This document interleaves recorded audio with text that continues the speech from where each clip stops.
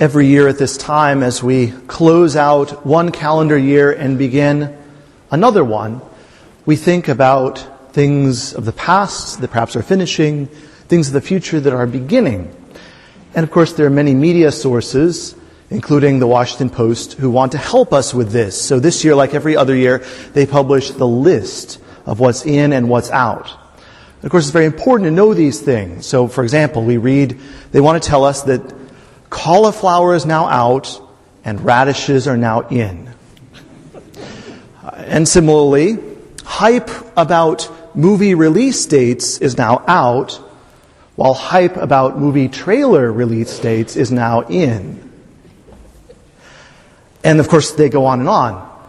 All these things that could be out and in as we begin this new year. And it seems that back about 1960, the Vatican said, January 1st, as the feast of the circumcision of the Lord, is now out. January 1st, as the feast of Holy Mary, the Mother of God, is now in. And we might have wanted to say, well, wait a second.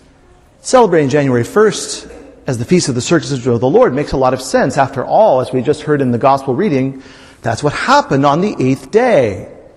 Our Lord Jesus was circumcised. Thus, he received the great mark of the covenant of God with his people. Indeed, it was the first time that our Lord, in just a small way, shed his blood for the salvation of the world. And he also received his name, Jesus, the Lord saves. We'll get to celebrate that in 2 days, January 3rd. We might want to wonder, why would that have been out? But interestingly, in bringing this feast in, the church was actually going retro, because this was a feast that had been celebrated in Rome for many centuries, much earlier.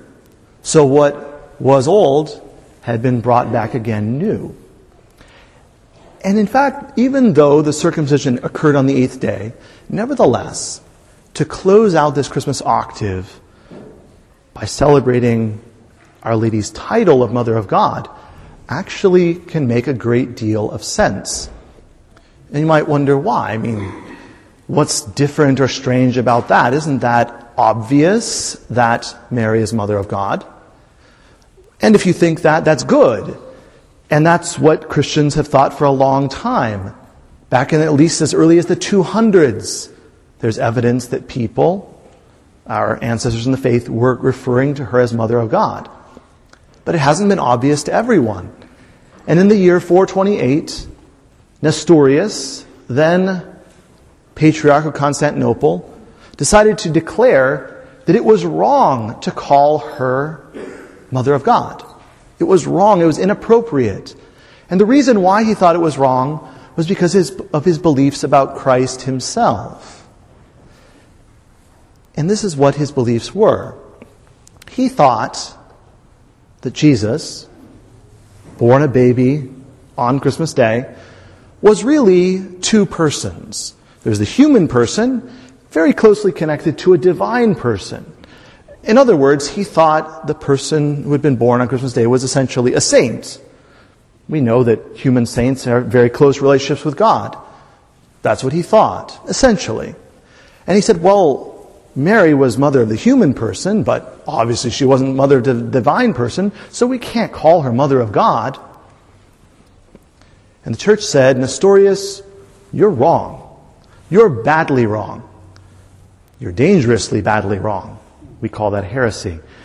They declared this in the Council of Ephesus in 431 and the Council of Chalcedon in 451 to affirm that, no, Christ is not two persons, he's one person. Nestorius' heresy, like all heresies, in a sense present themselves as new and revolutionary and reasonable. But the heresies always are not actually new. They're actually a sort of fear that shrinks back from the great, astonishing, shocking thing that God actually did in the Incarnation. It's easy to believe in the saints, but to believe that the second person of the Trinity, God the Son, took on human nature and was born of the Virgin Mary.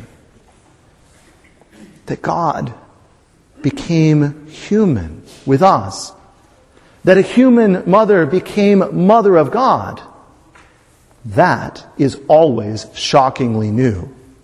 Every heresy, no matter when somebody thinks it up, is a fearful backing away from the shocking truth that we proclaim. But it's true. It's true. That's what happened in the Incarnation. That's what happened on Christmas Day. And the person of whom Mary is mother, Jesus Christ, is truly God. And so it is quite appropriate to call her Mother of God. And when we do so, we affirm something utterly necessary about our Lord Jesus. Because of the wonder of what happens in the Incarnation, there's something else shockingly new too. And you might say it's the newest thing that could possibly be in 2015. And that is you. St. Paul wrote to us, if anyone is in Christ, he is a new creature. The old is gone. The new has come. And Jesus says in the book of Revelation, behold, I make all things new. We heard in the second reading about how the Incarnation happened. And of course, our Lord's passion and death and resurrection, so that we might receive adoptions. Adoption, being adopted into His divine sonship as sons and daughters of God. And St. Paul describes elsewhere how Christ wants to live in us. To live in that way, whatever has gone in the past, but to live without hesitation, without condition, without resistance, without fear. To live in that way, that is always shockingly new.